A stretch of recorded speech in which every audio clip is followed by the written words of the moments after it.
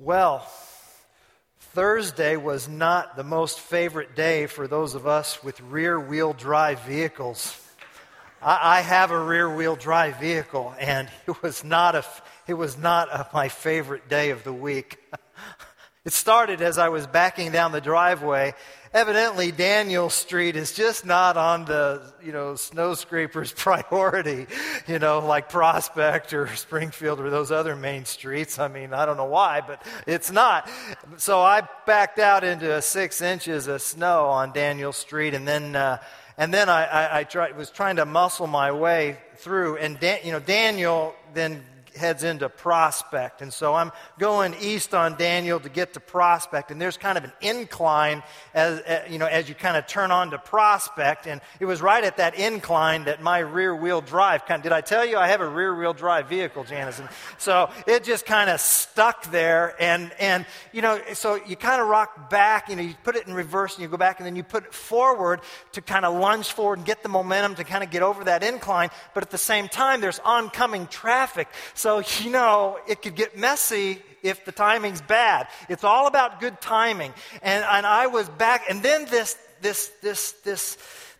individual in one of those all-wheel drive vehicles, kind of came up behind me, and so I was kind of feeling rushed, and so then I finally kind of backed out into the other side of Daniel Street so that this all-wheel drive vehicle could get onto Prospect. And so, then I got stuck. And I was going up and back and up and back and forward and drive and reverse. And then I really got myself in a pickle. I was actually almost like horizontal across the street, And that's when I was really getting frustrated.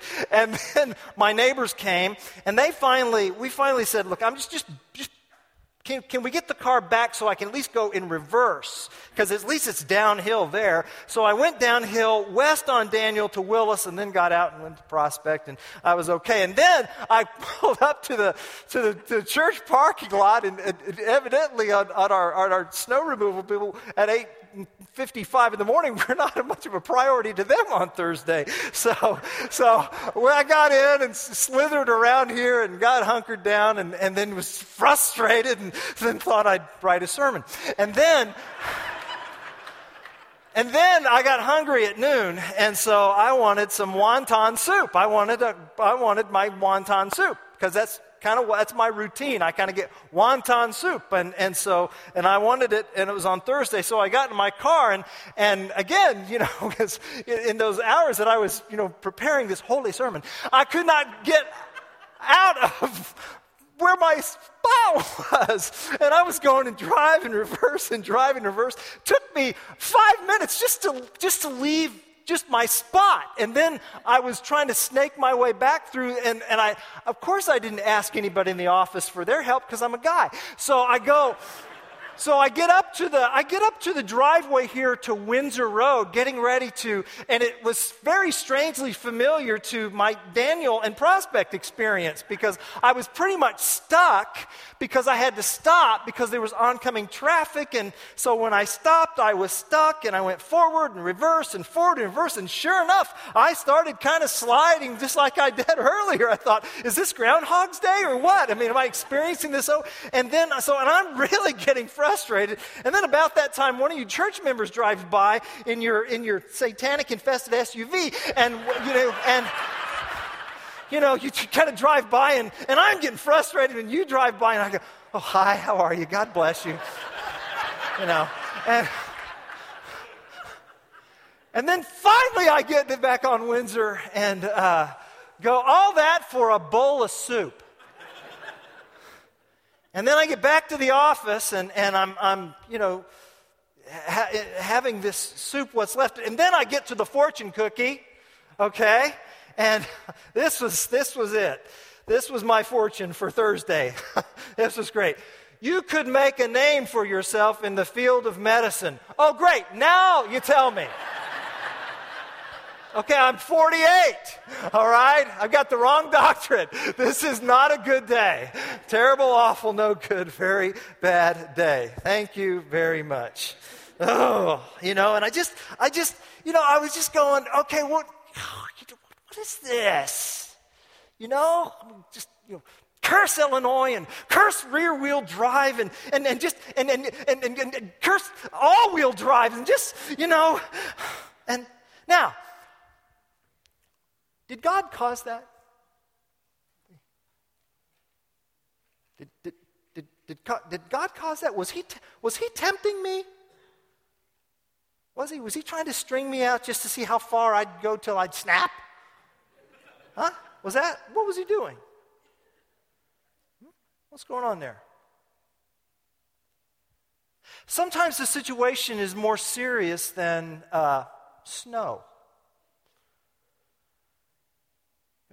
You're in a work team and it's late and you have to be at the office because your boss is being your boss, and you don't deserve to have to stay late, but you've got to along with others because you got to get this project done, and you're all working late. You can't escape it, and now it's time for a little bit of coffee break, and you happen to enjoy working with some of your coworkers, and one of them, you start having a conversation there in the break room, and this particular person is of the opposite sex, and you begin to enjoy the talking and sharing and communicating, and then all of a sudden, there's just this look, and there's this attraction, and suddenly this trial has become a temptation. Did God cause that? Did he do that? Was he tempting you, to have that affair? Or it's term paper time in grad school, and the term paper's due, and you got to get the paper in when it's due because the professor doesn't accept late work. You got to get it in. That's the deal. But you've been working full time. And you're trying to support your family. And now you're also going to school part-time. And, you're running out of time. And the clock is ticking. And you got to get this paper done because it's due. And then all of a sudden you come upon some material and you realize that, just with your mouse, you could finish this paper with a cut and paste. You could. You could and all of a sudden, the trial of the final assignment has become a temptation to cheat. Where did that come from? Did God cause that? Did he do that? When trials become temptations, where does that temptation come from? Where's the source? What's the starting point? That's what I want to talk about this morning. If you have your Bibles, I'd like you to turn to the New Testament book of James, chapter 1. We're going to be looking at verses 13 to 21, and just to kind of catch you up to where we are in James 1, 13 to 21. It's on page 854 of your church Bibles. Page 854 of your church Bibles. James, a pastor in the church of Jerusalem, who is writing to his congregation who had to be scattered because of persecution. He writes to the 12 tribes scattered. He's talking to Christians of predominantly Hebrew ethnicity, and so he's calling them the 12 tribes, using a word picture to indicate that, to appreciate their Hebrew ethnicity, but to also call attention to the fact that in Christ they are the true Israel. And they are scattered they can't have this. They can't have this. Because they're scattered across the empire and they're going through trials. And James is encouraging them. And in verse 13, he answers this question about when trials become temptations. Let's pick it up there. He says, when tempted, no one should say, God is tempting me, for God cannot be tempted by evil, nor does he tempt anyone. But each one is tempted when by his own evil desire he is dragged away and enticed. Then after desire has conceived, it gives birth to sin. And sin, when it is full grown, gives birth to death. Don't be deceived, my dear brothers. Every good and perfect gift is from above, coming down from the Father of the heavenly lights, who does not change like shifting shadows. He chose to give us birth through the word of truth, that we might be a kind of first fruits of all he created. My dear brothers, take note of this.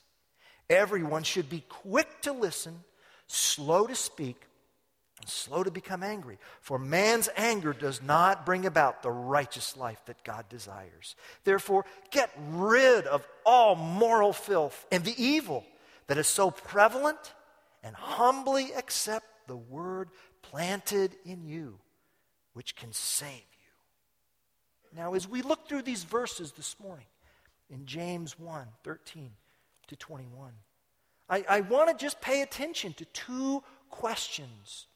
And the first question is, I've already mentioned it, it's the question, where does temptation come from? What's its source? What's its starting point? Its origin? Where does temptation come from? The source.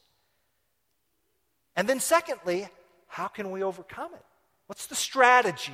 All right? The source of temptation, the strategy for overcoming. That's where we're going as we go through these verses. Now, when James introduces us to this answer to this first question regarding the source of temptation, did you notice in verse 13 he says, when tempted, not if, when. Temptation's a given. It does not matter who you are, how old you are, how educated you are, how much money you make. This side of heaven, temptation happens. If you're poor, you're going to be tempted to be envious or jealous or to cheat or steal for money. If you're rich, you're going to be tempted to be arrogant, to think, well, the reason why I have so much is because I think I'm better than other people. I'm smarter than other people. I think I'm a cut above. That's why I'm rich. That's why I'm smart. It doesn't matter. Poor or rich, temptation is going to happen. I think that's partly what's behind Proverbs chapter 30, verses 8 and 9, where the proverb writer prays, God, give me neither poverty nor riches. Feed me with the food that is needful for me. Just give me what I need. Don't give me too much. Verse 9, lest I be full and deny you and say, who is the Lord? See, that's the temptation for someone with plenty. Or lest I be poor and steal and profane the name of my God. So, sometimes we think if only our circumstances would change, then we wouldn't have the struggles and temptations and experiences that we're facing right now. And you know what? If your circumstances changed, you wouldn't. You'd have something else. You would. When Windsor Road was about a fourth of the size that it is now, I often wondered, I confess, I wonder what would it be like, should the Lord give us, more people, more talent, more resources, and well, now I know. We have different problems now. Different struggles, different challenges, and different temptations, you see. When tempted, James says. And verse 13 makes it quite clear that God is never the source of temptation. Ever. When tempted, no one should say, God is tempting me. God cannot be tempted by evil. God never, ever has any intention for us to do evil or to lean toward evil. Ever. It has never occurred to God, ever, to bait us to sin.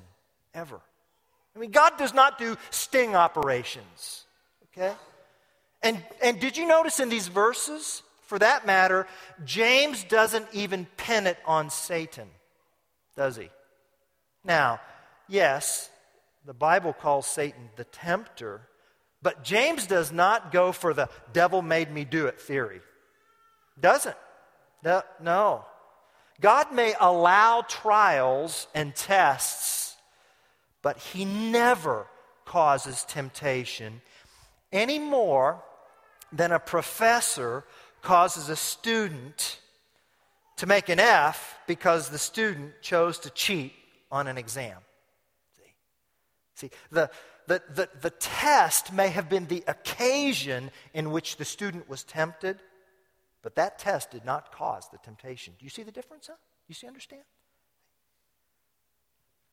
And James says that we're tempted when by our own evil desire. Now, the New International Version there in your church Bible is the New International Version. And that version says evil desire. Actually, that's an interpretation. All right?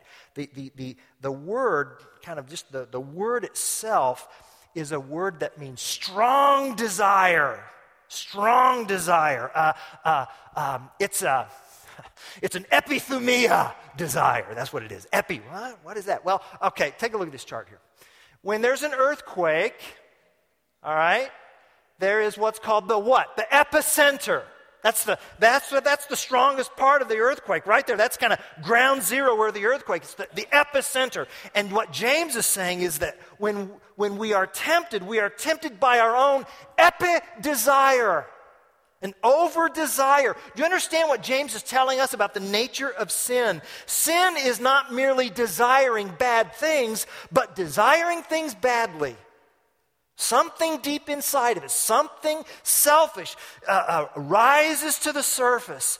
That's something which desires to shortcut what God desires, and that's something that comes from our own sense of self-gratification and self-pleasure. And notice that James says, but each one is tempted when by his own over-desire, when by his own epi-desire, one's own, meaning what tempts you may not tempt me, and vice versa. So enough of this, looking down on other people as less spiritual because of the temptation with which they struggle. Well, hey, that person doesn't struggle with your issues.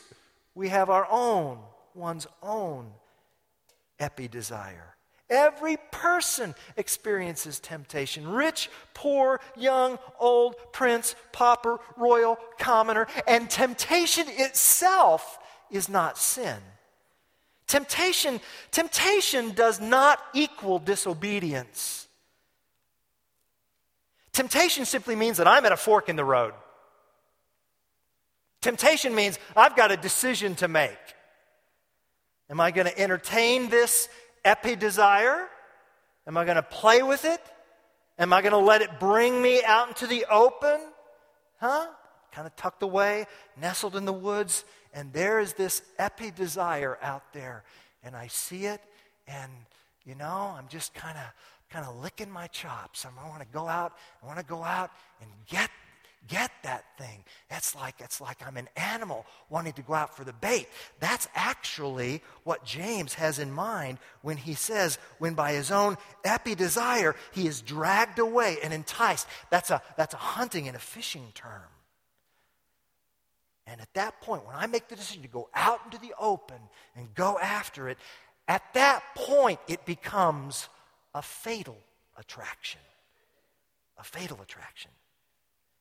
And in verse 15, James then just switches metaphors. Here he's talking hunting and fishing and trapping and all that. Now he just switches metaphors on us in verse 15. And the metaphor, the word picture it's rather graphic and rather sexual, because the images are of conception and pregnancy and childbirth.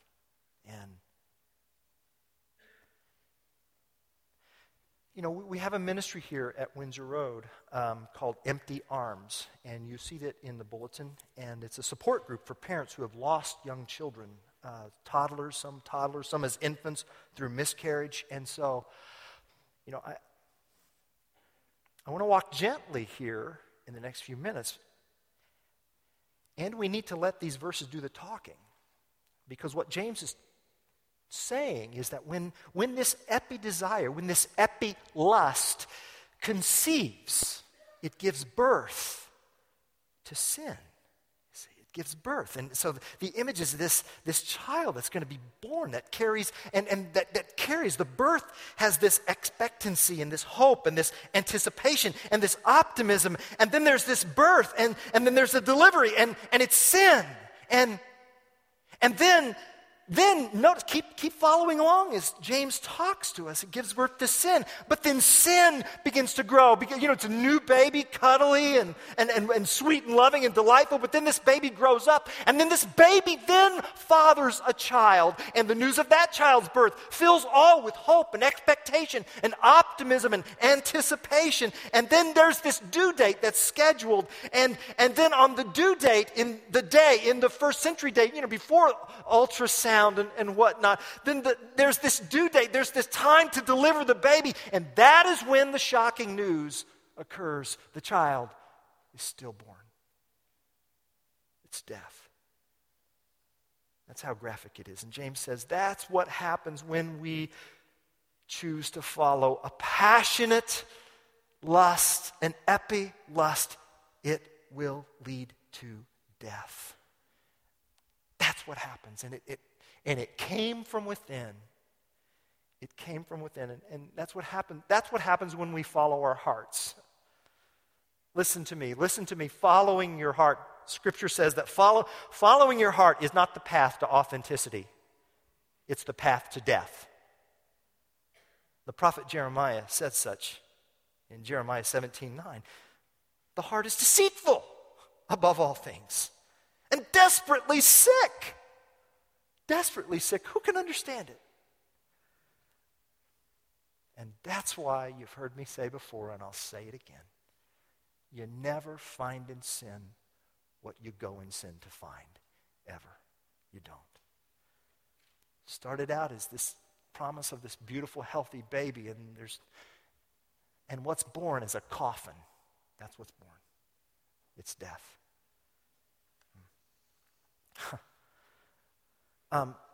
Once a quarter here at Windsor, we have a class called Starting Point, and it's kind of a where's this church family going class. And the next one is last Sunday this month, January 31st. It's a one-time class, 4:30 to 8:30, and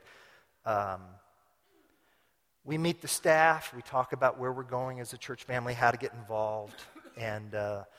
But the very first session of that class, I talk about the gospel.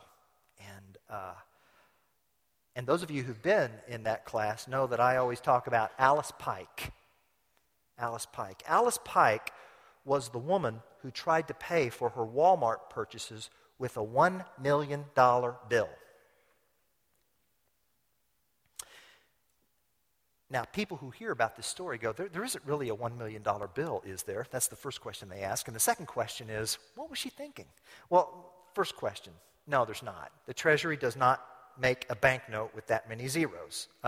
And so, rest assured, thanks to Alice, nobody's going to con us on a $1 million note now. Question number 2, I don't know what she was thinking. I mean, she goes to the register with $1,675 worth of stuff. The amazing thing is that she expected change. Now, I mean, that's a lot of change. Did she really expect the cashier would hand over $998,000? I mean, did she envision the cashier on the loudspeaker going, I need some 10s and 20s on aisle 5 right now? Is that what she was thinking? Did she bring a vehicle large enough for her purchases and the change? See?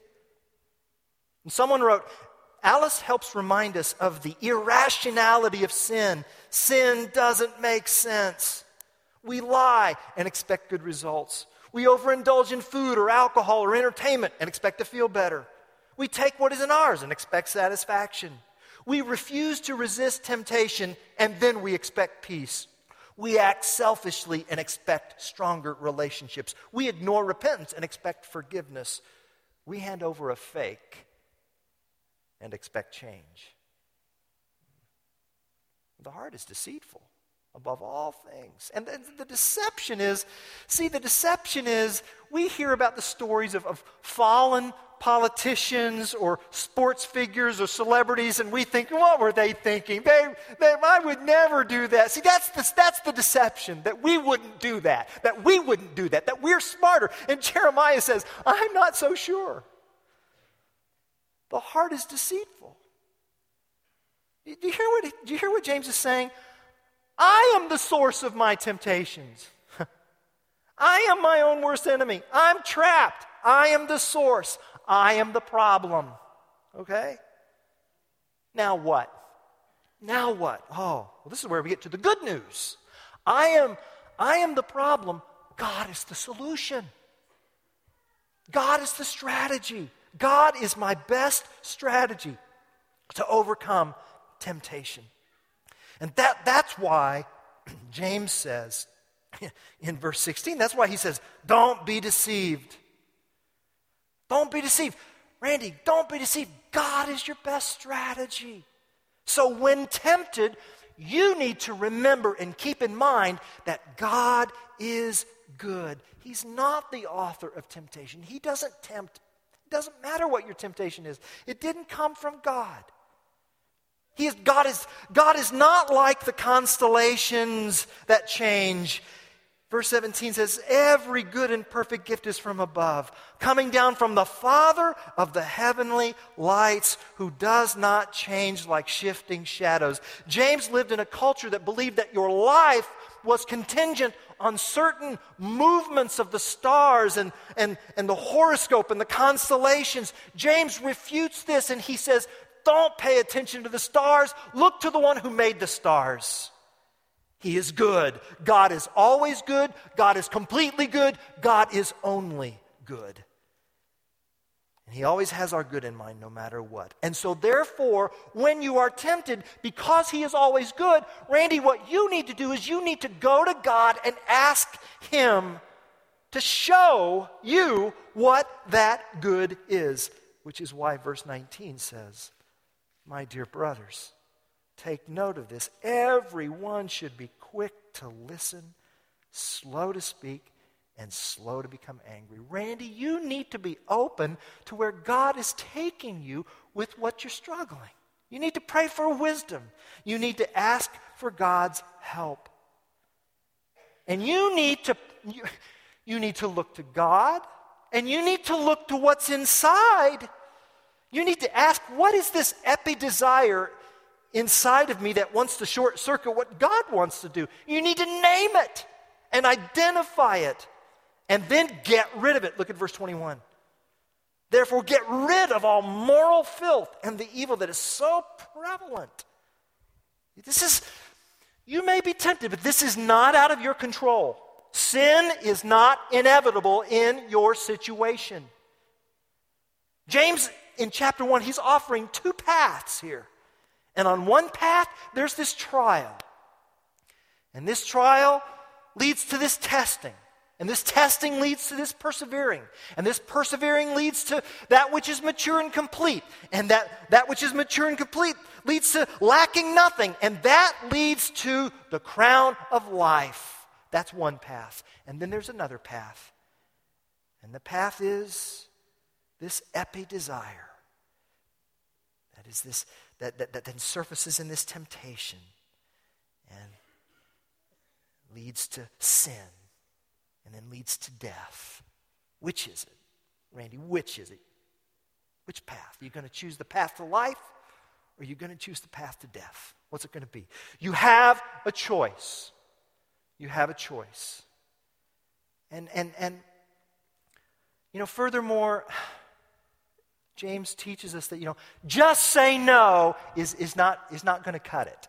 It's not. I mean, it says get rid of, but a lot of us kind of view dealing with temptation a lot like, Odysseus in the Odyssey, where, remember that part of the story where he's strapped to the mast. He asks his sailing crew to strap him to the mast as they're going to sail by the song of the sirens, these ladybird-like figures that sang these songs that turned these sailors into just insane and caused their death crashing on the shore.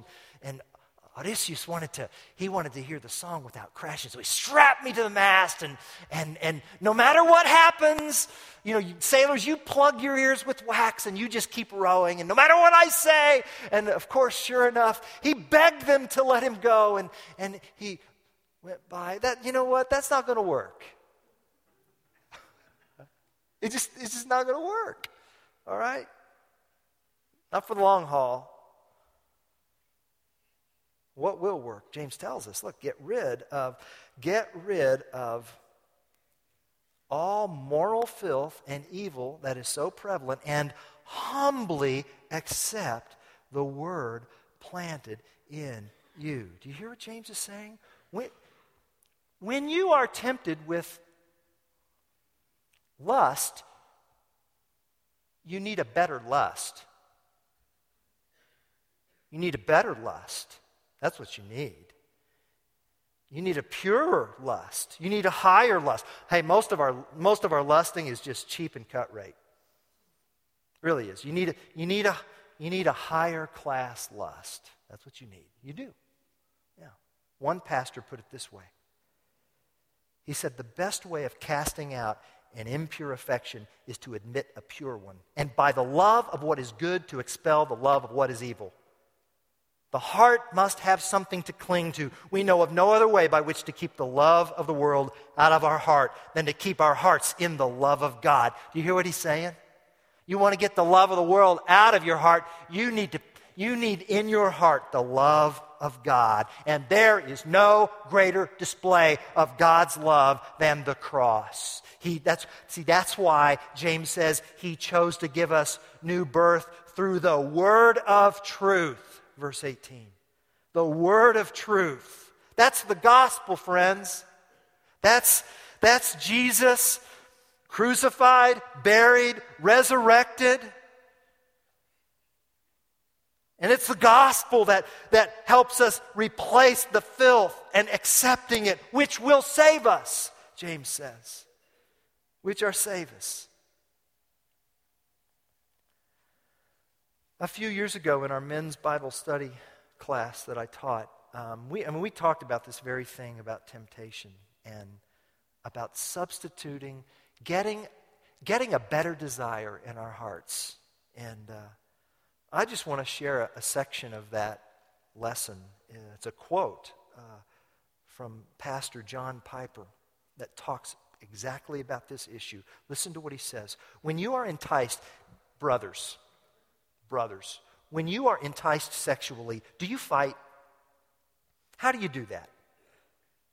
For example, have you ever in the first 5 seconds of temptation demanded of your mind that it look steadfastly at the crucified form of Jesus Christ? Picture this. You've just seen a peekaboo blouse inviting further fantasy. Now you have 5 seconds. You got 5 seconds. You might say, no, get out of my mind. God help me. Well, that's a good start, but you must demand of your mind to fix its gaze on Christ on the cross. Use all your fantasizing power to see his lacerated back. 39 lashes left little flesh intact. He heaves with his breath up and down against the rough vertical beam of the cross. Each breath puts splinters into the lacerations. The Lord Jesus gasps from time to time. He screams out with intolerable pain. He tries to pull away from the wood, and the massive spokes through his wrist rip into the nerve endings, and he screams again with agony and pushes up with his feet to give some relief to his wrists. But the bones and nerves in his pierced feet crush against each other with anguish, and he screams again. There is no relief. His throat is raw from screaming and thirst. He loses his breath. He thinks he is suffocating. Suddenly his body involuntarily gasps for air, and all the injuries unite in pain. In torment, he forgets about the crown of 2-inch thorns and throws his head back in desperation, only to hit one of the thorns perpendicular against the crossbeam and drive it 1/2 inch into his skull. His voice reaches a soprano pitch of pain, and sobs break over his pain-racked body as every cry brings more and more pain. And then Piper writes, now I'm not thinking about that blouse anymore, because I'm at Calvary. These two images are not compatible. They're not. And if you will use the muscle of your brain to violently pursue with the muscle of your mind images of Christ crucified with the same creative energy that you use to pursue sexual fantasies, you kill them. You will kill them. But it has to start in the first 5 seconds. And you must persevere.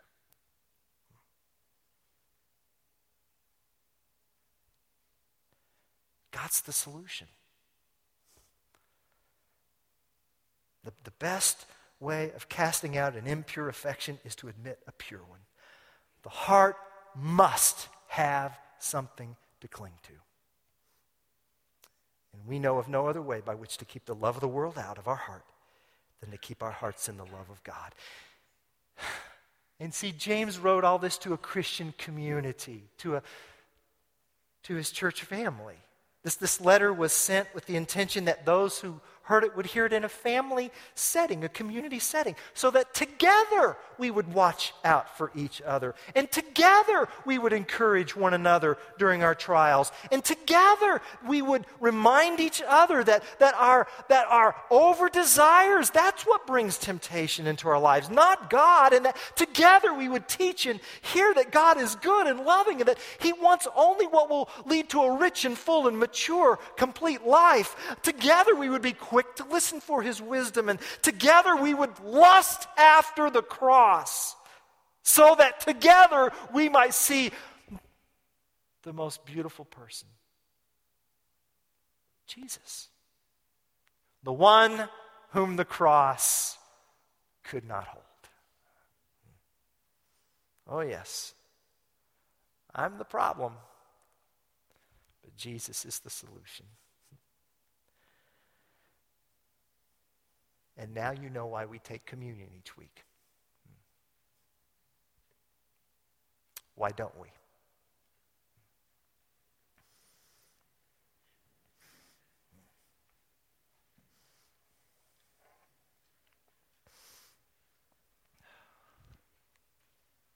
Heavenly Father, thank you so much that we are not left alone.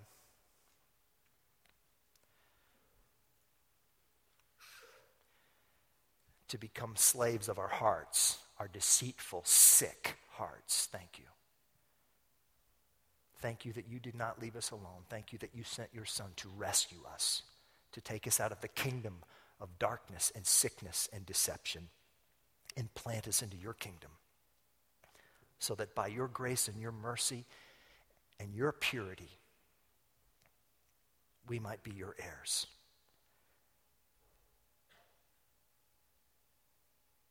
Jesus, your face is the most beautiful, and we love you. In your name, amen.